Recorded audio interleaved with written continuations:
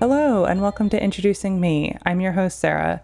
I started this podcast to get to know other people and lifestyles while discovering more about myself.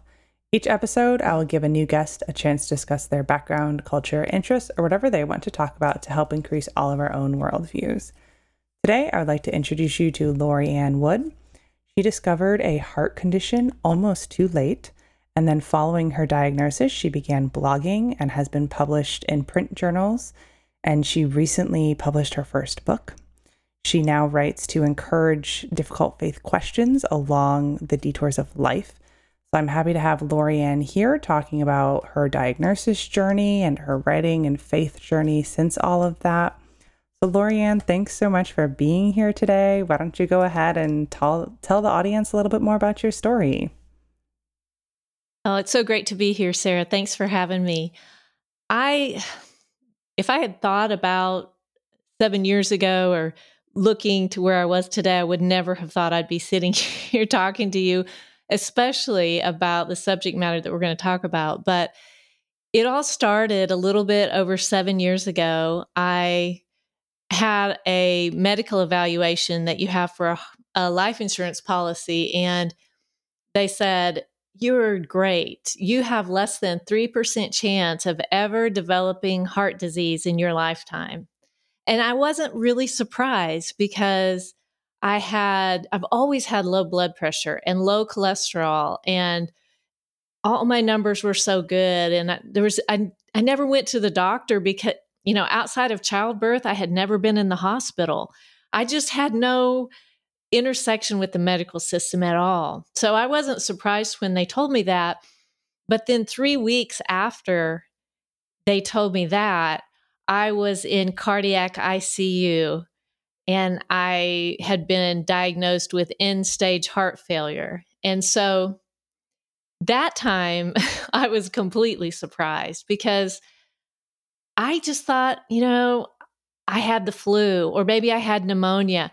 I was not 100% myself, but I had no idea that I had anything life threatening. I would have bet all my money against that. So I went to convenient care because it was the week of Thanksgiving. And I'm like, oh, let's just get this taken care of. I went on Sunday and they gave me an inhaler. And then I went back on Wednesday because I still wasn't getting any better. I was just fatigued. That was my main symptom. I was fatigued. I couldn't toward the end of the week, I was in a position where I really couldn't stand up and put my socks on. I thought, I just feel like I have the wind knocked out of me, like I have no energy. And, but I went to see finally after that second convenient care visit, and they gave me an antibiotic on that one. But after that visit, I finally went to see my PCP on Friday, and he immediately listened to my heart and he said, "If we're lucky, it's pneumonia." And I remember thinking that that was going to be a significant statement. And it turned out that it was because he immediately took a chest x ray and found that I had a very enlarged heart. And he direct admitted me into ICU. And then they do what's called an echocardiogram. It's like a sonogram of the heart that's the most common way to determine how your heart is functioning. And so they did that echo and found that my heart was functioning at 6%, which to most of the nurses, almost all the nurses that we came in contact with those 2 weeks in ICU initially were just shocked that I had walked in on my own, but they were also very emotional to see me. And I didn't feel that bad. I was in there playing games with my kids in the hospital bed, and we were watching movies, and I felt tired, but I felt like they're on it now and we're going to get this resolved and I'm going to go home. And, the doctors instead were thinking she's never going to leave the hospital. And they didn't tell me that until much later. But at first they said, go home. We're going to send you home with a life vest, which is an external defibrillator vest that you wear. And it has a camera-like device that you wear around your neck so that if your heart stops beating or has an electrical problem, it'll shock your heart from outside your body. And so I wore that, and they gave me a lot of medication, and we worked really hard to gradually increase the doses on that. But I still wasn't getting any better. And I was flown to Cleveland Clinic and became my doctor's most critical patient there for a year and a half. And if anybody's has anything to do with the heart field and medicine, they know that Cleveland Clinic is the top heart hospital in the nation, if not the world. And so when my doctor there told me first that I was her most critical patient, and then second, she told me just this past year, she said, when I first saw you, yours was the largest heart I'd ever seen. And I was just kind of floored to know that. But at the time, I was just thinking, still, I'm going to get better. I'm going to get back to my life. This is all going to turn around. And I never got any better. So at 9 months, they did an internal device. I got to take the life vest off after 9 months, and they did an internal device that is a pacemaker and an internal defibrillator made for heart failure. And then I just kind of continued on. I was hanging on, but I wasn't getting any better. And 16 months to the day that I was diagnosed, that weird Friday, I came down with appendicitis on top of everything else. And nobody wanted to do surgery on me. They're like, not going to touch surgery with the heart that's functioning at that low of a level. So they said, we really need to get her appendix out, though. So let's look at her heart again and see where we're at, and then we'll make some decisions. They did another echo and found that my heart was functioning at near normal. And I think I was more surprised then that my heart was functioning at almost normal than I was when I was first diagnosed. And I thought, well, there's my story. I had this shocking diagnosis, and then I went through this hard time, and now I'm back to normal, and I get my story. But what happened, that was not the end of my story, because about 3 years ago, my heart function dropped, and I found myself in active heart failure again. And since that time, when I came off that normal reading, I've come down twice more. My heart function has fallen twice more. A couple of months ago, I got a new device installed at the Cleveland Clinic. And so that's sort of the nature of heart failure in general. I wanted it to be something that they could fix and we could move on, but it is actually a chronic progressive disease. And, for most people, medical science can manage the symptoms with drugs and devices and lifestyle changes. And for some people, they can slow down the progression, but ultimately it only goes in one direction. And so that's been the story. That's the medical story that prompted everything that came after that and prompted the book and all of the changes there. So when you first were flown to the Cleveland Clinic, did you end up being there for a year and a half, or was it like you were kind of coming and going? Right. I was coming and going. So I was flown there. Another kind of strange part of that story is I got on the plane to be flown there, and it's a smaller plane. And so you're walking up the steps from the tarmac, and I passed out. And my husband called our PCP. The medics came in, and they said, you can't fly. You can't go. And my PCP said, make them take you. This is your only chance. You go to Cleveland Clinic, or you're going to have to come back here and wait in our local ER for a couple of hours. In 2 hours, you can be in Cleveland. Go. If it was my wife, I'd go. And so we went there, and my doctor at that time she's the head of transplant, and she specializes in women's heart failure. And she told me that, she said, I know I can help you. I just don't know how much I can help you.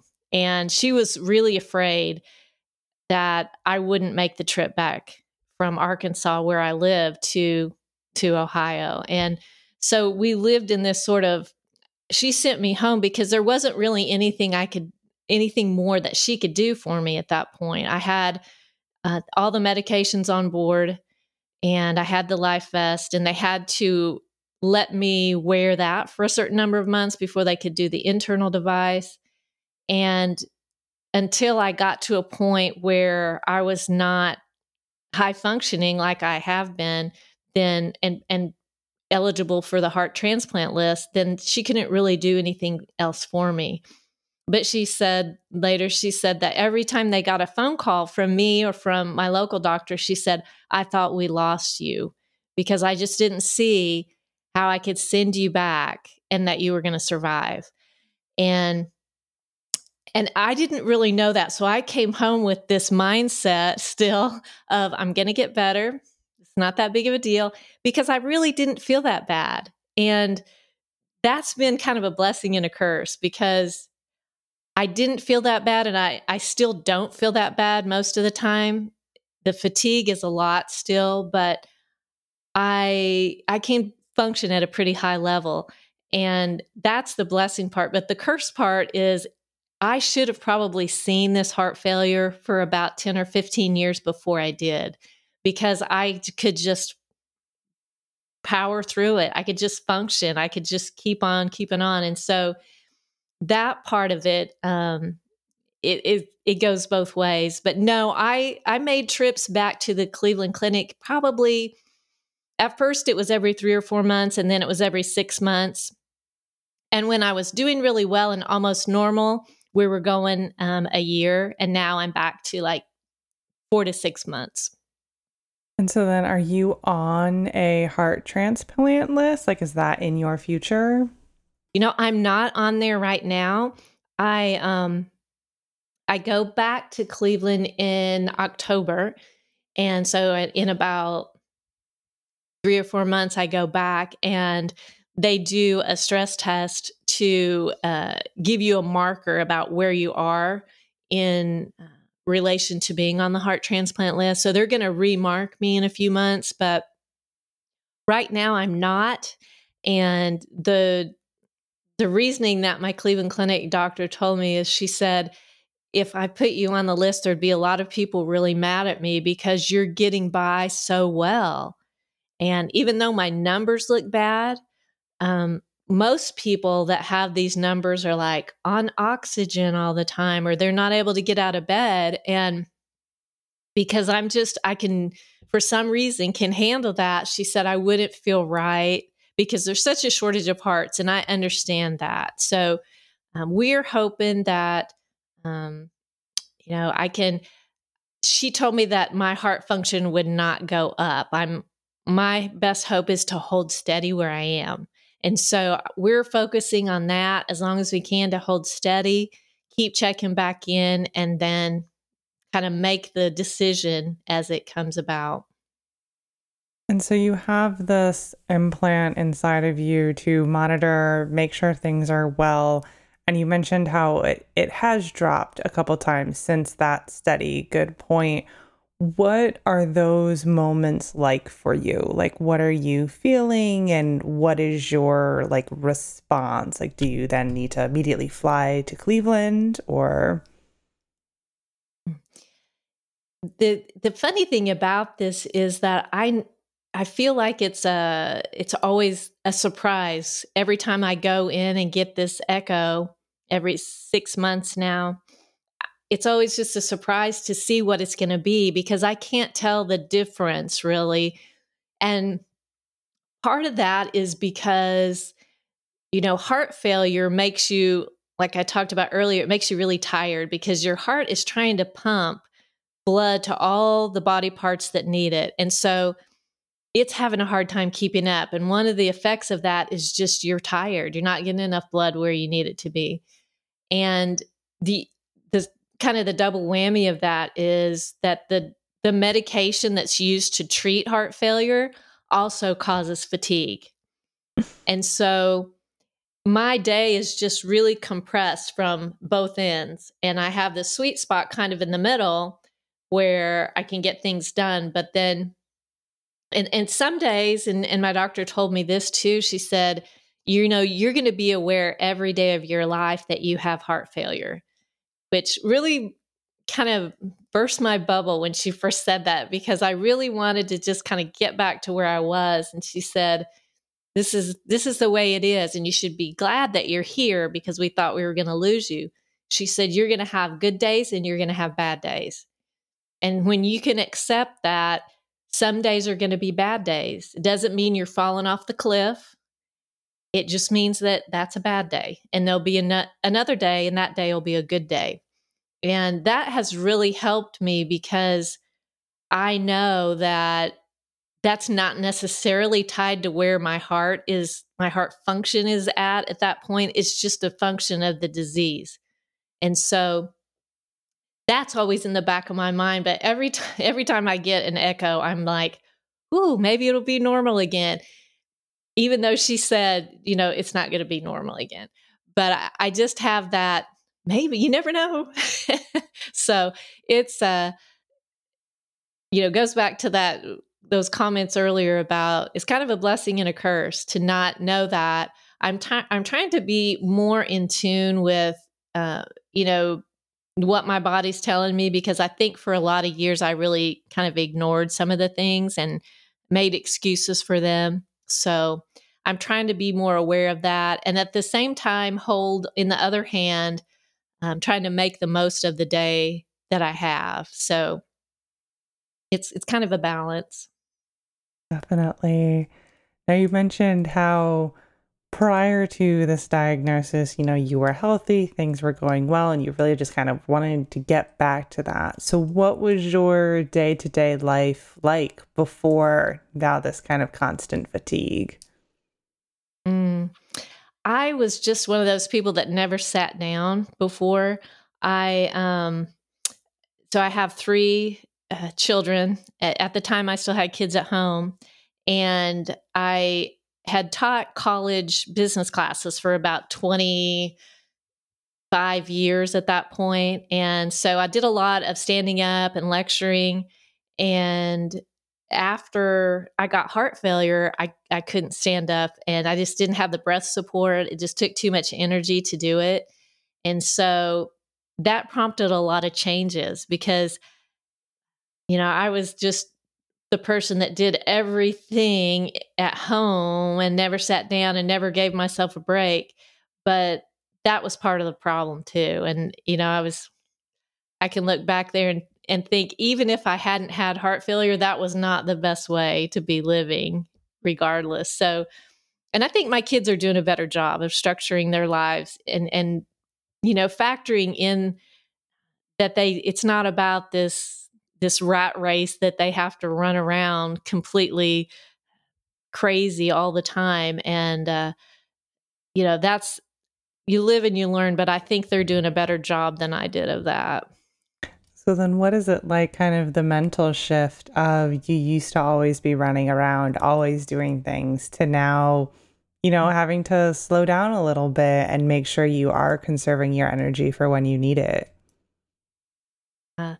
That was a hard mental shift for me, because, I mentioned before that I just had this idea from the time I was diagnosed that I was going to get back to my life.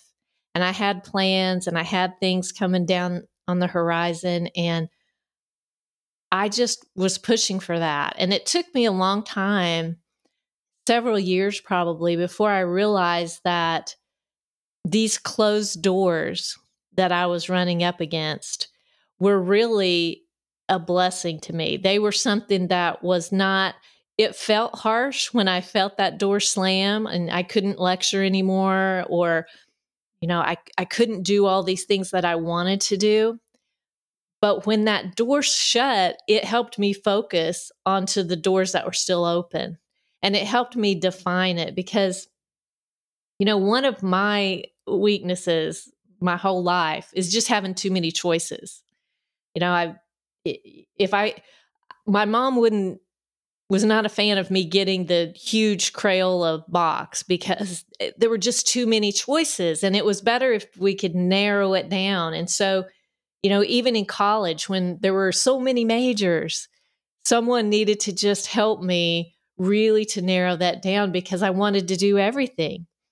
And so now as I'm, facing this, the last, few chapters of my life, I'm looking at it and thinking, I'm so grateful that some of those doors have been closed and that focus has been defined for me, because now I know exactly where to go. Now I know exactly, how to spend my time and what needs attention. And before, it was too much for me. And so those closed doors, at first I didn't see it, but have really been beneficial in the long run to me, even though I really did not like them at the beginning.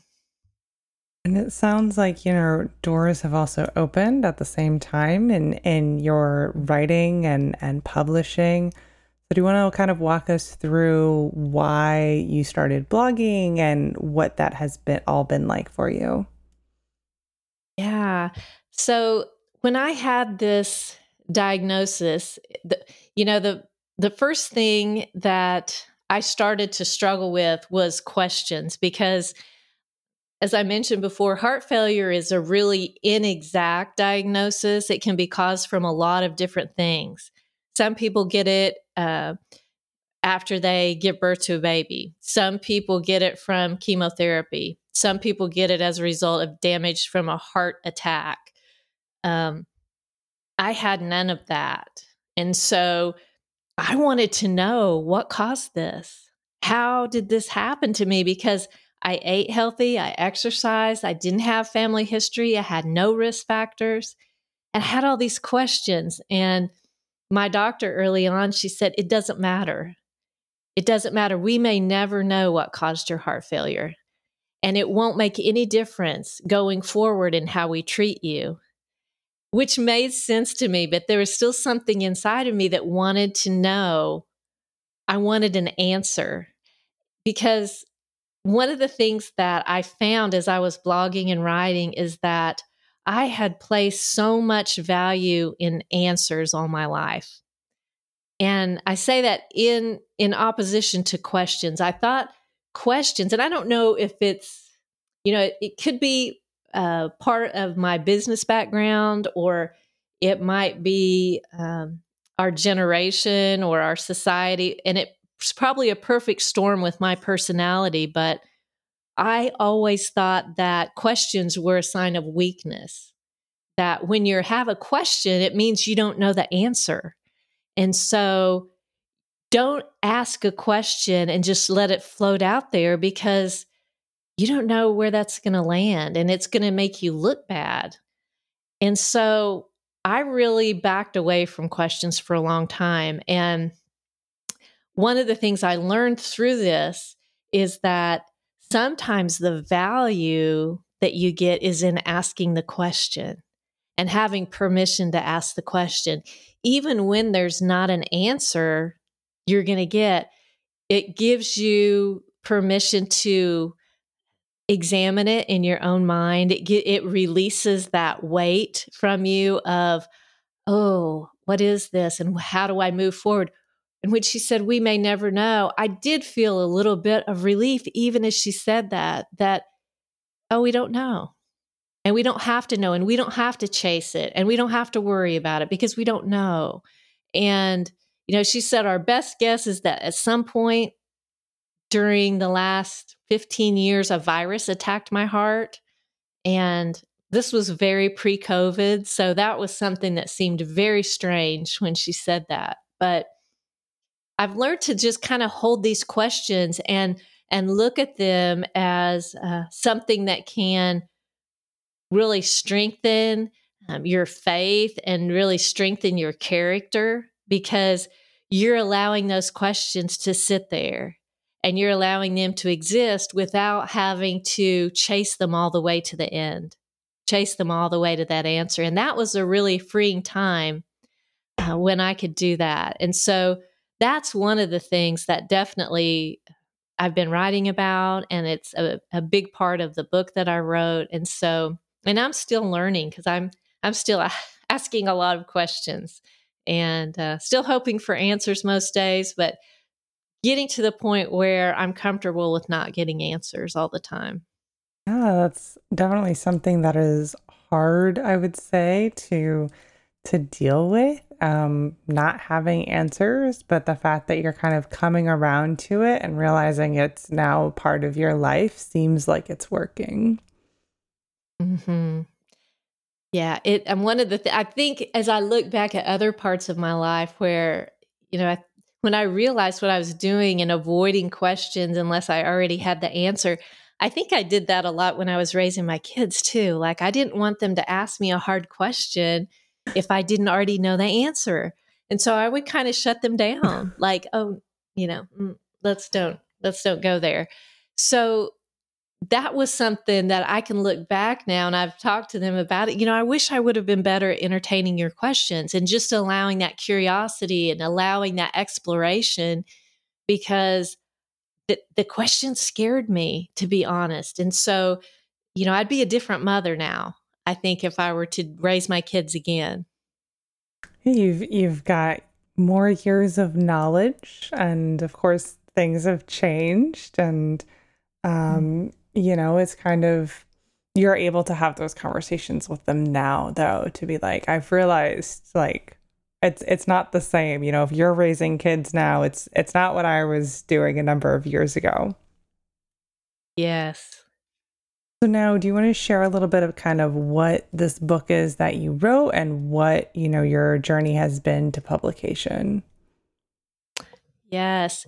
So the book started, it was kind of a strange beginning. I always liked to write, but I was in business and accounting. I'm actually a CPA. So I was teaching college business classes at the time. So I was not in the field of writing at all, but I always enjoyed it and just really never gave myself the time or the urgency to do it when my life was safe and predictable. So what happened was when I was in ICU that very first time, a friend of mine dropped by. This was just a little blank notebook. And I think she meant for me to write down doctor notes or prescriptions or maybe instructions for the kids at home or something like that. And what it became instead was as I was getting woken up in the middle of the night constantly in ICU for different reasons, I would just write down questions and complaints and really just pour my heart out that I didn't understand. I don't know why I'm here. How could this be happening? And from there, and I put that notebook, I sort of closed it up and put it aside for a few months, and I didn't really expect to ever open it again. It became this sort of journal, but I didn't want to ever open it again. And my husband was the one that said, "You need to be writing all this down. Everything that's happening, you need to be writing down." And I didn't want to relive it. I didn't want to ever go back there. And I really resisted against it. But what I did do is people were interested in the medical story, people that knew me and family. And so I, at first, was just keeping them up with text. And then I'm like, people said you should put it on a blog so that people can know about what's going on. That'll be easier. So I started this blog just to talk about medical events and updates. And then we hit 16 months with nothing happening and I didn't have anything to blog about. So I started just talking about questions and people having, big questions in life and big questions in faith. And it was sort of like I cracked through the people that were reading the blog because people would reach out immediately and say, I don't have heart failure. I don't have any kind of medical story, but I have this difficult marriage, or I lost a child, or a miscarriage, or there's this difficulty at work. I'm going through a bankruptcy. And they said, all of these questions that you have, even though they came out of your medical story, they apply to me too. And then I knew that the questions that I was asking were bigger questions than just about me. And they were bigger than about my heart failure. And they were really the questions that everyone asks when they're on a detour. Because who's not on a detour, right? Nobody's on the path they thought they were going to be on when they drew that careful map for their lives. So those questions, and there were so many of them. I just started writing them, and they were just at first seemed this disjointed group, and eventually fell into 3 big life questions. And that's how the book is arranged into these 3 big life questions. And there are 40 essays that are standalone questions where I don't really give you the reader doesn't necessarily walk away and say, "Oh, I've got this definitive answer to the question." But they walk away thinking, it's okay that I'm asking that too. And there is a basis for asking that. And there is a basis for feeling okay with where I'm at. I'm not hopeless. I'm not helpless. And so that's what the book became, was this permission to ask the questions, and also telling people to expect that they're going to have questions and they're going to have these detours. And that was what came out of it. And it was a very long process of putting together different, and this kind of is where it overlaps with your mission, Sarah, is that each one has its own story. And part of it might be a story from my childhood or from when I was raising kids, or a current day story, but it's a story that was really just a part of my life. And it's nothing earth shattering. It's just like, I ran away from home. I packed a lunch in a Holly Hobby lunchbox, and people would say, I had that lunchbox. And I ran away from home when I was in 2nd grade too. And it's those times when you're using the power of story where people say, "Oh, we're alike. I understand more of what you're saying because I see that we're alike. We lived at the same time, or we lived in the same area, or we thought the same thing, or we struggled with the same thing in school." And those stories became what pulled people into each essay. And so they rely, questions were a big part of it, but just as big is the fact that the stories that I was telling were my stories, but they became everyone's stories in different little flickers of recognition throughout as I was telling them. Yeah, it's definitely something that is fascinating when, you can kind of connect in these smaller ways when the bigger picture is so different. Yeah, you've mentioned kind of faith a couple times and, questions about that and, this different sort of journey. So do you want to talk a little bit about your faith and maybe what questions you had during all of this surrounding faith? Yes. So many questions that I had. I throughout those 40 essays, I talked about things like survivor guilt, where I didn't understand why, there were 3 people in our congregation that were being prayed for at the same time, and I'm the only one that's still alive.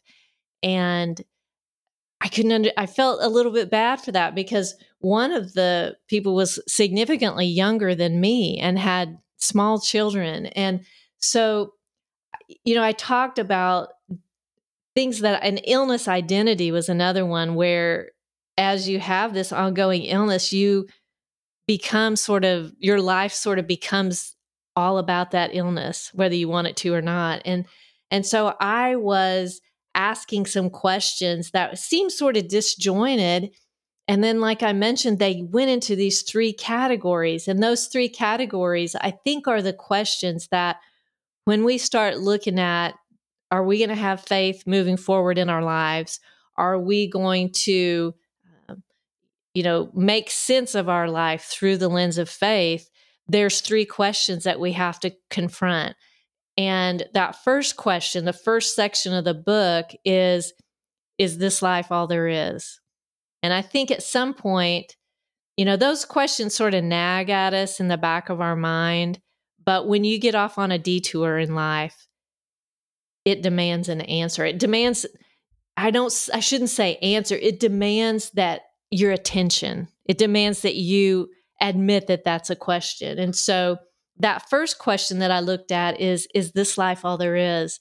And so when I'm looking at, those questions, I'm talking about things like grief and, the survivor guilt and things like that. And then the second group of essays that I wrote are all about the big umbrella question of, is God always good? And that one is an interesting question because if you were to Google, top faith questions, or I guess now you'd probably use AI and say, what are the top faith questions? Probably every time near the top, if not the top, is going to be, is God good? Is God always good? Because people are saying, how can the world be falling apart if this God is good? And so I was asking those questions in my little tiny emergency that I was having in my life. How can God be good? Because this doesn't feel good to me. This feels bad. And so I looked at it. All of the essays in that section are different ways of looking at, is God always good? And it gives people, there was a time in my life too, in my upbringing, where you didn't question if God was good. He said he was good, so he's good. But I think until we can really own that, and some of us are more prone to questions than others, that we can't really own our faith, and we can't really own how we're interpreting life. So that was the second question, is God always good? And then the third question is God's plan enough? In other words, it dealt with the idea of control. And I think if I were to, rank all the questions, that question was the hardest one for me, because I like to believe that if I could control all these little factors in my life, I could control the outcome and how my life went. And it didn't take me very long into heart failure to realize that that wasn't the case, because I didn't do anything to get heart failure, and nothing that I did ahead of that was going to mitigate my chances of getting it. And people feel this way when they're in a car accident or, some sort of natural disaster. There's nothing they could have done. And so this idea of control, and how much control do I have of my life, and how much control is something beyond me. And so I looked at that in 40 different ways, or I'm sorry, I guess it'd be 13, because there's 13 in each section. And then there's a final essay at the end to make 40. So 13 different ways that I looked at, what's going on with control? Do I have any control over this? Or is this just a random existence that I have? And so all of these are looked at again with a story that's just a story from my life in some arena, and looks at it through a faith lens to see. But I think a lot of people imagine a book, and it's usually categorized in Christian living, how there's just an answer at the end. There's a tight scripture at the end, and it sums it all up, and there you go. And don't ask a question. That's the way it is. And none of these essays are like that, because I tried to be as honest and vulnerable as I could. And because I was at first embarrassed to be this old and not, and still be asking these questions, because I've been a Christian all my life. And so I wanted to give that permission for people, even people who had been believers for a really long time, to say, when life gets hard, it's okay to still ask those questions. And so those are the three that all of my writing seem to want to go into, are those three life questions. And did you, while kind of like working on the book and thinking about these big three questions, did you ever kind of like think back diagnosis? Were you having those questions then, or did it really kind of all come from this change in life? That's a really good question.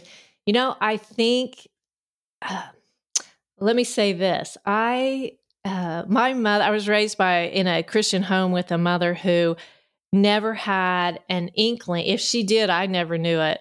Inkling of a doubt about God's existence and his power and his ability to change world circumstances. And she was a wonderful example of that. And then I married a man who had that same spiritual DNA. And they know that they know that they know. But I can look back at my life and I can say that I've always been someone who, like, I may wake up tomorrow and be like, okay, let's think about this again. Is this true? Can I believe this? Is this worth staking my life on? And I revisit it over and over and over. And I used to kind of be like, ugh, I wonder why I'm like that. That feels weird. It's not how I was raised, and it's, not how other people that I know are like that. And I started to realize that a lot of people are like that. And I don't think that makes you any less of a believer. It doesn't make you any less, valuable, because we just come to faith in different ways. Some people have this certainty and some people come to it through questioning. And so I think all my life I've probably had those questions and I pushed them down and thought, when I'm not quite so busy, I'll think about those a little bit more. And what happened was when I got my diagnosis, it was almost like I had this, real expensive vase that someone had passed down to me, like this family heirloom. And my life was just a wreck at that point. I didn't know if I was going to live. I didn't know what was happening. I was hoping to make it to see my children graduate. They were saying I probably wouldn't. And I thought, what do I do with this vase? This faith that I have is so fragile now. And my tendency and my first thought was, I'm going to put it up somewhere safe. And I'm going to come back to it. When my life comes together, I'll get the vase down and then I'll put it back out on the coffee table where it belongs. But right now, it's too fragile. And the risk that I ran by doing that is it was going to be real easy to put that vase up there on the shelf and never come back to it. And I may have done that. But what I did instead is, because of that journal and because my husband was saying, you need to write all this down and you need to be keeping a journal, I had to get it down. I couldn't keep a journal without getting that vase down and saying, oh no, we're going to talk about this. We're going to wrestle with it. You're going to tell me, or we're going to talk. And that helped me really hang on to my faith at a time when it would have been so much easier to just walk away. Right. That makes a lot of sense. And I think the analogy you just shared there really helps to visualize it and kind of everything you are going through. Now, you've of course mentioned how, your husband encouraged you to write throughout this. And you've mentioned your kids, they're now grown. What was it like for your kids for you to get this diagnosis and to hear things like, we don't expect her to see you graduate? It was particularly hard on my youngest daughter. That first week when we were in ICU and everything was so new, we thought, when they said heart failure, we were thinking heart attack. We didn't know the difference. And it was maybe the second or third day I was in ICU, a doctor just came in, and not a doctor that had the best interpersonal skills, but he said, if things don't turn around, we're looking at a heart transplant. And my daughter was horrified because, like me, that sounded like something from a science fiction movie. That didn't sound like something that happens to your mother. And so it was very shocking. And she was a senior in high school, and that whole year, which should have been about, this is our last kid at home and she's getting ready to graduate and all of these things are happening and all these celebrations, it was all about me. It was all about keeping me alive and running back to Cleveland Clinic and all the changes and medications and doctor's appointments. And we spent her last spring break at Cleveland Clinic getting some really bad news. And at first I thought, I just hate that for her. I hate that she had to be there. I hate that she had to hear it all and be so afraid. But now, we have this special bond because she went through that really hard year at home. And she understands things that, the other two don't understand because they were off at college. They were, for the most part, were not home. And I wouldn't choose it for her and I wouldn't choose it for me. But I think it's something that is always going to bind us together. And I think she's going to be more careful about just her health in general. I think all my kids are, because like I said before, there were so many symptoms that I just passed over. I made excuses for, and now, we talk about them and they're out in the open. And so I think that they will be a little bit more careful having gone through that. I think that's something that probably everyone's kind of looked at a little bit more in the past few years, to consider their health and really look for the signs and not just keep shouldering on, which is hard. But if it's one thing to take away, I think it's a good one. Mm-hmm. Now, before I start to wrap things up here at the end, is there anything else you would like to share with the listeners today? I would just say that on that idea of the symptoms that I had were just what I felt like were so small. And I didn't know. I dismissed each one individually because they seemed so small. My friends were saying, "Oh, that's happening to me. I'm getting old." And I didn't realize that when you take all those little symptoms together, they create this huge red flag. So, the things that I dismissed for 10 or 15 years were things like, shortness of breath. I don't even think I knew what that meant. I thought, oh, what shortness of breath is. But I felt like I was out of shape all the time. And I passed that off because my husband runs marathons and, my kids were playing high school sports. And I'm like, of course I'm the one that's out of shape. I admit it. I own it. I need to get in shape. I'm going to get in shape. And then I tried to train for a couch to 5K with my older daughter. And, if anybody's ever done one of those, they know that like day one is like walk to the mailbox. And then day two is like, okay, skip to the mailbox. It starts out really, really slow. And I couldn't do it. I couldn't do any of it. And I thought, I have let myself go. And so I just thought it was me because I wasn't exercising like I wanted to. And, I'd have a rapid heart rate. When I taught for 25 years, every time I'd get up to do a lecture, my heart would just beat really hard. And I thought, that's weird. I'm not nervous, but my heart was beating.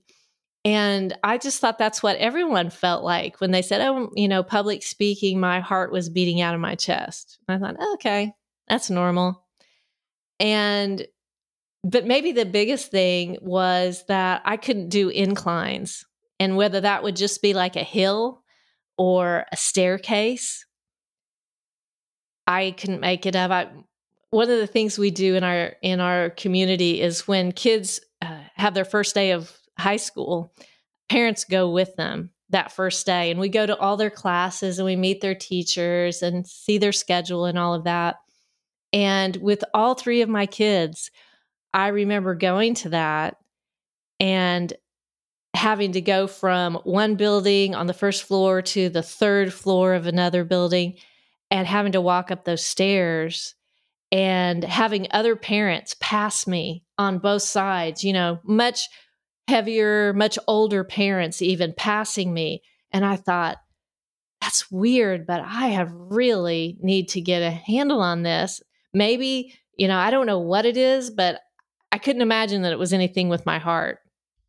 And then the real insidious symptom that I just want to share with the listeners is that they said, there's a dry, constant cough that people have. And I was sharing these with my kids, and I said, now, this is one of the symptoms. It's a dry, constant cough, but I don't think I had it, but you might have it if you ever have heart failure, so be aware. And one of my daughters said, oh, Mom, that's how we found you when we lost you in a store. We would just wait for you to cough, and then we would know where you were. And I had no idea. I had no idea I was even coughing.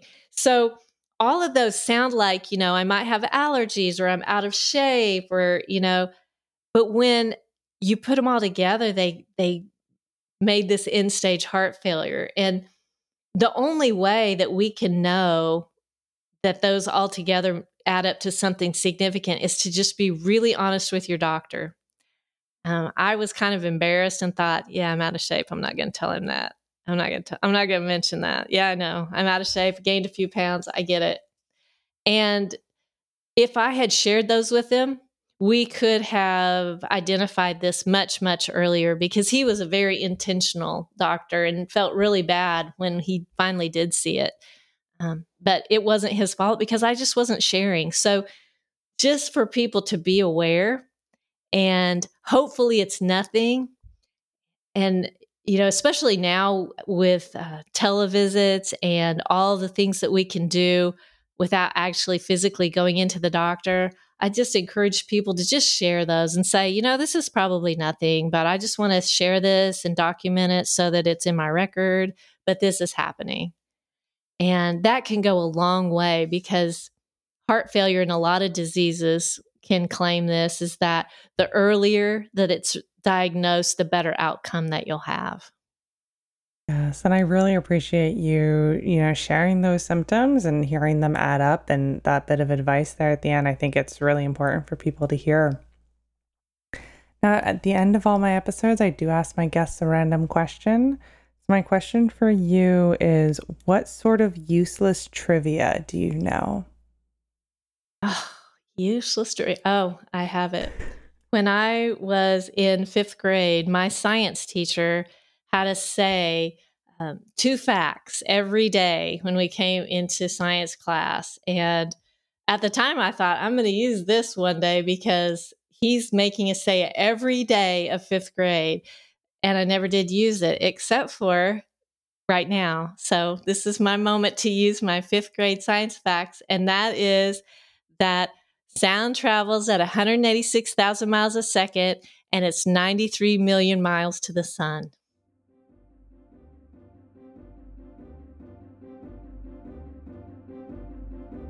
All right, that brings this episode to a close. So if you are interested in checking out more about Lorianne's story, I'll be leaving her website in the description, along with a link to her book, Divine Detour, on Amazon. If you would like to support her in that way, you are welcome to click those links. And if you would like to connect with the podcast, our website is in the description as well. That brings you to all of our past episodes, past resources, and social media. We are on Facebook, LinkedIn, and Instagram, so feel free to go follow those pages. And if you'd like to be a guest on the show, my email is in the description. That is always the best way to reach out to me. And if you would like to support the podcast monetarily, there is a link to do that as well. So thank you so much, Lorianne, for spending time with me today, and to my listeners for taking the time out of your day to hear a new story. Until next time, bye. Thank you, Sarah. Such a blessing to be here.